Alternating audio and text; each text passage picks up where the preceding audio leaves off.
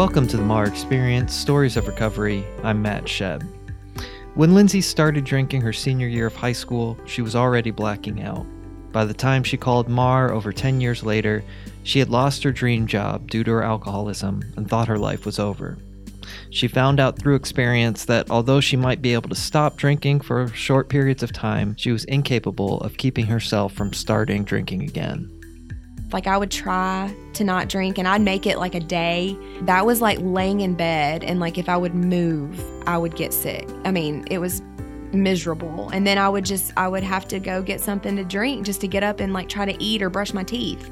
In this episode, we hear part one of her story describing the progression of her alcoholism and her inability to understand the extent of her disease.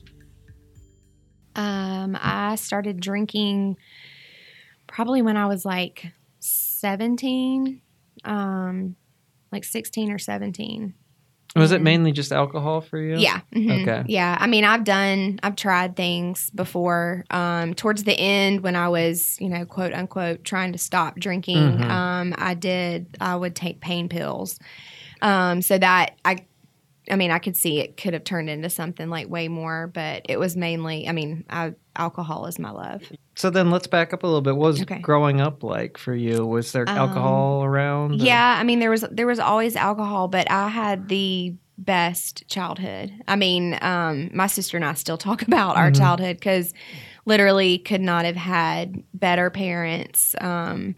Never wanted or needed for anything. Went on, family vacations to the beach every summer, to the mountains every winter. Like, always, we still do Sunday lunch at my grandmother's house every single Sunday. Just church every Sunday, really involved in just like groups with school. And I was in Girl Scouts and did horseback riding. It was a great childhood. My parents, like, we had a pool, so just like all summer we were in the pool, and they were like in the pool playing with us. Like, anytime, I was never starved for attention. Yeah, right. I had my sister and I, we were very, very blessed. Sounds like a great childhood. I'm sorry, you were saying. I was just saying, it just couldn't have been better. And was that here in Georgia? Yeah, in Griffin. Okay, gotcha. Yeah. And then around 17 was when you started drinking? Yeah, probably like 16, 17, 18, around in there. It was like my senior year in high school. Okay, so gotcha. I think I was like 16 and 17 because I didn't turn 18 till after I graduated. Okay. And like, how much were you drinking back then? Then it was just on the weekends, like maybe like one night of the weekend. And it was just like parties. So if I went, if somebody was having a house party, mainly, just house parties. And, but I blacked out back then. Like, I remember, from the first times that I don't remember my first drink. Like, I don't remember the first time I got drunk, but I'm pretty sure I probably blacked out that time because it was always, even from the beginning, like, I was just like chugging vodka out of the bottle. Like, it wasn't like I was, I would mix drinks and stuff, but it was to get, drunk. Like, yeah. Anytime that I could, I just remember always being really excited about it. It was like so much fun, even though most of the time, like the next day, I couldn't remember like half of the night. And I would have to ask people, like, what happened? What did I do? What did I say? Was I like functioning? Right. Was I even like walking around? Or, I would pass out a lot at people's houses. And, I drove.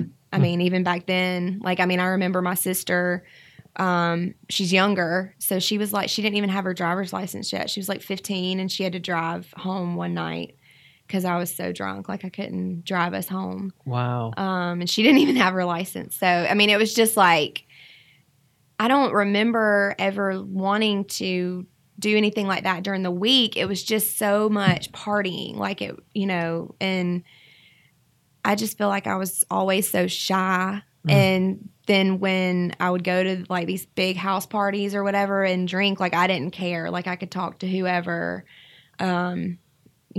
boys were always like the main thing of what I was like self-conscious about. And, you know, I just felt like when I drank, like it didn't matter like who you were or what you looked like or whatever. Like I just always felt confident to talk. Yeah. Yeah. And it's like, it makes me think too about like the genetic predisposition too, that it's like as soon as it hit, you were just like, this is. Yeah.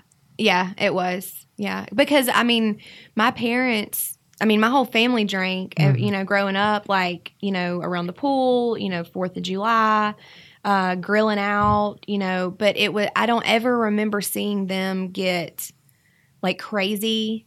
But I do remember being little, like in elementary school, and just being so upset that they drank. Like, I don't know if we had like a dare thing at school or something like that, but I just remember like my mom picking us up from like elementary school, and I was like crying, like begging her and my dad to like stop drinking and stop smoking cigarettes. Yeah. And, you know, I just remember thinking back then, like, I will never smoke cigarettes and I will never drink. Like, even though they weren't, you know, they weren't doing anything. Like, it didn't change the way that they treated us. Didn't change like our home life or anything. And I mean, I would try like sips of their beer and hate it, you know, but I don't know. I mean, it's just like when I started drinking, you know, when I actually did finally, I guess, kind of agree to, like, I went with my friend and one time, the first time that I can really remember. And just like after that time, it was just like, I always wanted to, like any kind of thing, like party, football game, I mean, anything like that. Like, I always wanted to be able to drink. Right. And then so that started like your senior year. And then what happened after you graduated from college? From high school? Would you go to college? I did. Yeah. Okay. I went to Valdosta State right after high school, and got down there, and I had to live, like, I applied and it got accepted late, so they didn't have any dorm rooms left, so I had to live in the on-campus apartments, which I think to anybody would be like, oh my God, that's awesome, you know, but I missed out on a lot because I didn't meet a lot of people my age. Like, all the people that I met and became friends with were all older than me. So, I mean, just from the get-go, like, I remember being down there, like, my first weekend and going to, like, fraternity parties and it was so much free alcohol and, you know, just so much fun. Like, just everybody had a solo cup in their hand, and, you know, everybody was playing games or just loud and laughing. And, you know, it was just like, this is great. Like, I can't believe that I get to be down here away from my parents and like do this whenever I want, kind of thing. So were you drinking every day around that No. time? Okay. Even then, it was still only on the weekends. I mean, I don't really remember. I did really good like my first year in college. I mean, like, I made all A's and B's like my whole first year. It was my second year. I had like this traumatic thing happen with some friends that went down there with me. Or actually, I went down there with them. They were already going, and I changed the college I was going to follow them down there, basically. And it's kind of like I had to start all over. Like, all the friends that I had like weren't my friends anymore. And that's when I started like going out more during the week. Staying up later, you know, on weeknights when I would have to get up for class the next day, and really started like skipping class a lot. So that second year, first semester, it was kind of shaky, and then like second year, second semester, it was just all downhill from there. So then how would you describe the years kind of between college and MAR? Like, what did that look like?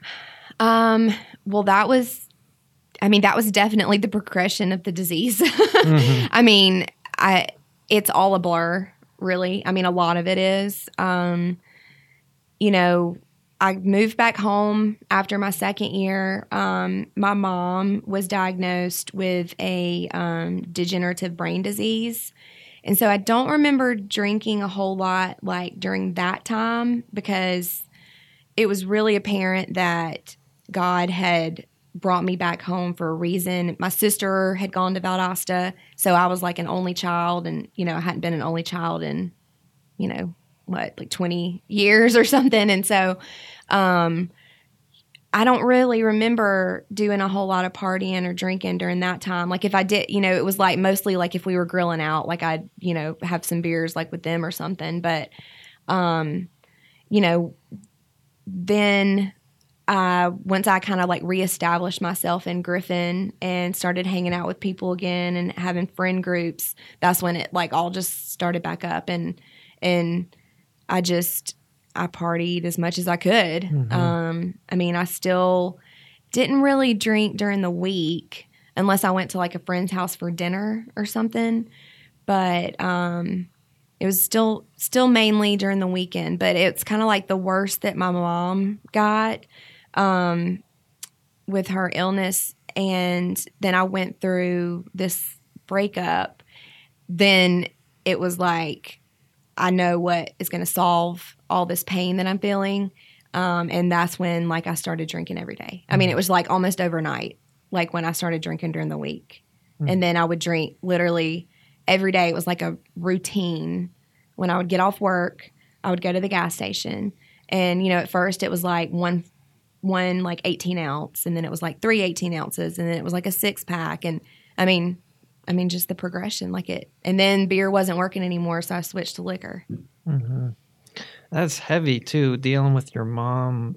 So you were kind of the caretaker. Well, my dad was the main caretaker, but in between some years, I lost a job that I'd had for 4 years. I actually got fired for being late, and so there was a time period when I didn't work, and I was like her kind of caretaker during that time. But even, regardless of that, like we had help. We had a service, somebody that came almost every day. Because at that point, she could still walk and do some things for herself. But I still was there every day. Like I think at that point I was probably living with my grandmother. I had to move out of our house so they could remodel it to be handicap accessible. So it's kind of like I had 2 households. So like when I would get off work, like I'd go to the gas station and drive around and drink for like however long, an hour or something. And then I'd come home to my parents' house and hang out with them or help with mom or whatever, still drink, and then go next door to my grandmother's house and, probably still drink and then go to bed. It was a lot of hiding. Yeah. A lot of lying, a lot of hiding, what I was doing, trying to act like, everything was fine. We hope you're enjoying my conversation with Lindsay. And before we get back to it, just really quick, we wanted to let you know that MAR has launched a brand new print magazine. You can sign up for a free subscription by visiting our website at marinc.org, then clicking on resources at the top of the page, and then clicking on New Meanings Magazine. It's another great way to stay connected and receive resources on addiction that you can pass along and share with friends or family members or people who might need help. Now back to my conversation with Lindsay. So does that kind of bring us up to when MAR comes into the picture? A little. Well, my mom passed away in 2014. And that is, I think, I don't know, the years in between like 2014 and when I came to MAR are really blurry. I got the only thing that I really, was like a huge like spotlight in it is I got a job with Edward Jones, and I wasn't even looking for another job. That my financial advisor actually wanted, asked me to apply, and he was like, you need to work for this company. Like, I'm going to find you a position. And he did. And it ended up working out. And that was like my dream job. I didn't know that it was my dream job before I started. But that was definitely like a gift from God, because it just kind of fell into my lap. And, shortly after I started working there, like I had already decided like that's where I was going to retire from. Oh, you really liked it. Yeah, I loved it. I did. I loved it. I loved everything. I loved the financial advisor that I worked for. I loved the clients that we had. I loved the location. I mean, just all the actual, duties and responsibilities that I had. Like, I just loved everything about it. And that wasn't something you had thought about getting into before then? No. Oh, wow, that's cool. Yeah, no. I had no idea. Like, I was working at a newspaper, and I had worked my way up into sales at that newspaper. And I knew I didn't want to stay there, but I had no idea what I wanted to do, like, what I wanted to be when I grew up. Yeah. So that, I mean, that's why I say, like, it was like God just, like, handed that to me and was like, here, like, this is what you need to do, because I feel like I just fit with it so well. And then, I mean, even then, I was drinking every day, but that's when I started drinking in the morning. And I mean, I remember, like, one morning, like, I was on the way there. It was like a 45-minute drive. And I was so hungover. And I had spent the night, like, at a friend's house. And I still had some Fireball left over. And I was like, let me just try to drink this and see if it'll make me feel better. And it did, but that was it. I mean, so from that point on, it was all day, every day. That's so interesting, because it's like you found this dream job that you didn't even know that you wanted, but you found this place that you love working at, and at the same time the disease is progressing. So it's not like you were totally miserable, and it doesn't sound like in your life. I mean, you obviously went through some tragedy with your mom and all that, but you seem pretty happy in your work, and at the same time the disease is progressing. Oh yeah. For sure. It's weird to think back, to that time, because I had so much, like, going for me, and I didn't even realize what was happening. I had no idea. And I think probably at that point I knew that I was an alcoholic somewhere deep down inside of me, but and I think maybe at that point, like, my dad or my sister had probably said, like, one or two things about, like, how much I drank,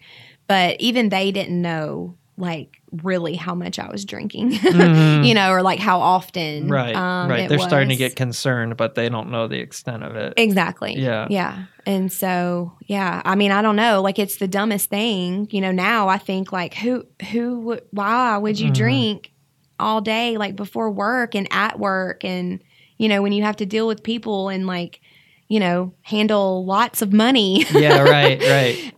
But it was like, I just thought that it made me better. Yeah. Like, it just made me smarter, and, like, I was more efficient, and yeah, it's just stupid. Well, I think it's not necessarily stupid. Well, from my perspective, not necessarily stupid, because I think it's like you're obviously a competent, a smart person. You had this great job, but I think it may be a testimony to, like, how this is a disease. It's like it's.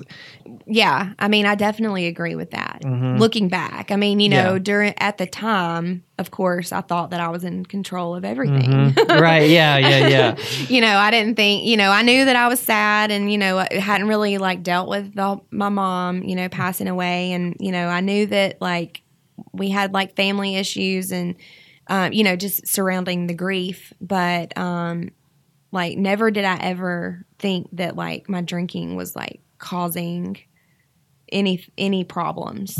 I was like, if I'm hurting anything, I'm the only person that I'm hurting. Right. And I definitely it didn't even cross my mind that, like, you don't like drink half a bottle of Fireball on the way to work. Right. Like, you just, people just don't do that. Yeah. And so was there any attempts to quit leading up to that point, or just? So, yes, there was one. I had gotten a DUI back in 2009. And like, I had to go to court for, like, over a year, and I ended up, it got reduced to reckless driving, and I went through, probation, community service, DUI school, all that stuff, all still drank during all of that. I mean, learning things about, alcoholics and stuff, but still I was like, oh, I can stop anytime I want. I don't want to stop. I like to drink, and that's fine. So I got my second DUI in January 2017. And, around that time, that's when my family kind of really was like on me a lot. And then I really wasn't even able to like drink peacefully around them because none of them wanted me to drink. I mean, my sister didn't even want to be around me because she just did not like me when I was drunk. I mean, because at that point I was drinking so much liquor, like I couldn't just, it was, I was fine 1 minute and I was like passing out the next minute, because I was just chugging it. And so I got that second DUI, and then that's when, my dad had always taught, he knew that, I mean, he wasn't dumb. Like, he knew that if I went somewhere and I came home that I was driving and drinking. And he had always told me that he wouldn't get me out of jail if I got caught again. But he got me out. And, that's the first time that I said out loud, like, I have a drinking problem. Like, I still didn't say I was an alcoholic. Like, I just said, like, I have a problem with alcohol, like with drinking, And so I started seeing a therapist because I had to report it to my job. I had to talk to my financial. The second DUI. Okay. Yeah. And so it's like she actually put me in touch. My financial advisor put me in touch with this therapist. And I mean, the first time that I went to go meet with him, I was drunk and, talked to him. And I think by the end of that conversation, he was like, well, you're an alcoholic and you need to go to detox. And I was like, what's the deal? What's detox? And I think he probably explained it. And I was like, okay, well, something or other. And he's like, no, I mean, you need to go like today. And I was like, what? That's a shocker. What are you talking about? Like, it is not that serious, but he was like super from the get-go, he was like really concerned. And so, I said, it was like, I think it was like Mother's Day weekend around that time. And I was like, well, I'm not going this weekend because it's Mother's Day weekend. So I'll go next weekend or something. And I went, like, my friend took me up there. I wouldn't let my dad take me or my sister because I wanted to be able to drink the way I wanted to.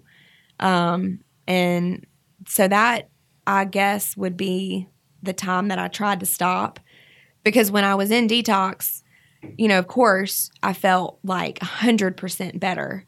But then I thought that now that I was like physically off of it, like everything was going to be fine. Like, I still did not understand what I really had. Like, I did not understand. Even though, I took notes in those groups they have, like I listened, I was into it, but I did not understand everything that Mar taught me. I mean, it's crazy how naive I feel like I was then when I thought that I was like so on top of things. And I was like, well, now that I hadn't drank for a week, like everything will be great. And I'll keep going to therapy and I'll start going to AA meetings and, and everything's just going to be okay now. Like, everything is just going to work out. And I drank the day after I got out. Yeah. For no reason. Like, I don't even know why. Yeah. It's such a confusing thing that, like, alcoholism, you'd think like, okay, well, we'll just remove the alcohol then and everything will be fine. Right. Like, the person just stops drinking. And then so, of course, when people are in detox and they don't know what they're up against, it's like, oh, okay, that's like solved. Right. Like, I'll just leave here and not drink anymore. Right. Yeah. Exactly. It seemed so easy to me. Like, just don't go to the liquor store. That's all I have to do. Right. Just don't go buy it. And I'll be fine. And, I guess at that point, like, it just wasn't even a conscious decision. Right. Like, I don't even remember, like, deciding to go. Yeah, right, right. Yeah, okay. And so that was in how long ago was that? So that was like May of 2017. Okay. And then in between that time and July of 2017, I got fired from my dream job in July. And that was my bottom. Like that was what, I was devastated. And so that's when, my therapist, Clay, he's the one that he had already suggested MAR to me. And I don't even think I looked it up. Like I was just like, I don't need to go to rehab. Like what, but at that point when I got fired and I didn't go home for 3 days and I stayed drunk. Those 3 days, like I stayed at friends' houses and even though, and those people drink but even they were like worried about me. And I don't even really remember much about those 3 days, but when I finally went home, because I was terrified to tell my dad, I did not want to have to go home and tell him that I got fired, especially because I got fired for being drunk and passing out at work. That's just humiliating. I had so much shame around that. And so I didn't tell him why, I don't even remember what I really told him. It was all lie, I lied and just talked my way around it somehow. But I told him at that point that I was going to have to go somewhere, that I couldn't do it by myself. And that, I really didn't even give AA a chance. Like I went drunk to every meeting I went to. So I was just like, I'm going to have to go somewhere. And this is the place, this place called MAR is what, my therapist recommends. And so I guess this is where I'm going to go. And then a month went by. I vividly remember thinking how long 90 days was because I was telling all my friends and I'm going to be gone for 90 days. It is not a long time. It is not, it flies by. Yeah. I was in halfway for like 100 and something days and still didn't want to leave. Yeah. But yeah, definitely it was super intimidating, very scary. I knew at that point that I didn't want to drink anymore and I couldn't stop drinking, but I didn't not want to drink anymore. It was like, I hated what I had become. I hated that I had to drink just to get out of bed because I was so sick if I didn't. I think during that month, like I would try to not drink and I'd make it like a day, maybe a day and a half. But that was like laying in bed and like if I would move, I would get sick. It was miserable. And then I would have to go get something to drink just to get up and like try to eat or brush my teeth. And I was I remember thinking just like, how is this who I am? Like, and my poor dad, he was just like, because my bedroom was upstairs and I wouldn't let him come up there. So he'd stand at the bottom of the stairs and ask me how I was feeling. And, I'd make up all these things. And because I didn't really understand that I was going through withdrawals. Like I still didn't even really know about what that was about. And it was a really, really weird, messed up time, like messed up month. Like it was just very, very dark, really dark month. So then finally end up getting to detox. And then how long are you there? For 6 days. Okay. And then you get to MAR. What's that first day like at MAR? Do you remember it? Yeah, I do. I remember the girls, and because it was 3 of the girls were the same girls that I had met when I went my first day before they sent me away to detox. So I remembered them from, coming a week prior, and then. Oh, so you went there to admit, right? But then they sent you to detox. Yeah. Oh, yeah, okay. yeah. Well, yeah, because during that time, like I'd been telling my dad and my sister that I wasn't drinking. Okay. So when we got there and, I talked to the nurse and told her the truth, and she was like, okay, well, you're going to have to go to detox. And I was like, well, I figured. And then she was like, well, you're going to have to go tell your family. And I was like, Yeah. But she made me tell them, and they were so upset. Oh, wow. That, because I mean, I guess in their head they thought that I was like really doing a good job of like not drinking or like trying to stop or whatever. But you know, that was always the thing to them. It's like what you said earlier, like just don't drink, you know, just don't pick up the alcohol. Like that's what they thought. That's it for part 1 of my conversation with Lindsay. On the next episode, you'll hear about her journey through treatment at MAR and the many pivotal moments, emotional ups and downs that she went through in the process of learning how to live without alcohol. I'm Matt Shedd. Our podcast is co-produced by Angela Edmonds and our executive producer is David Tate, and we'll see you next time.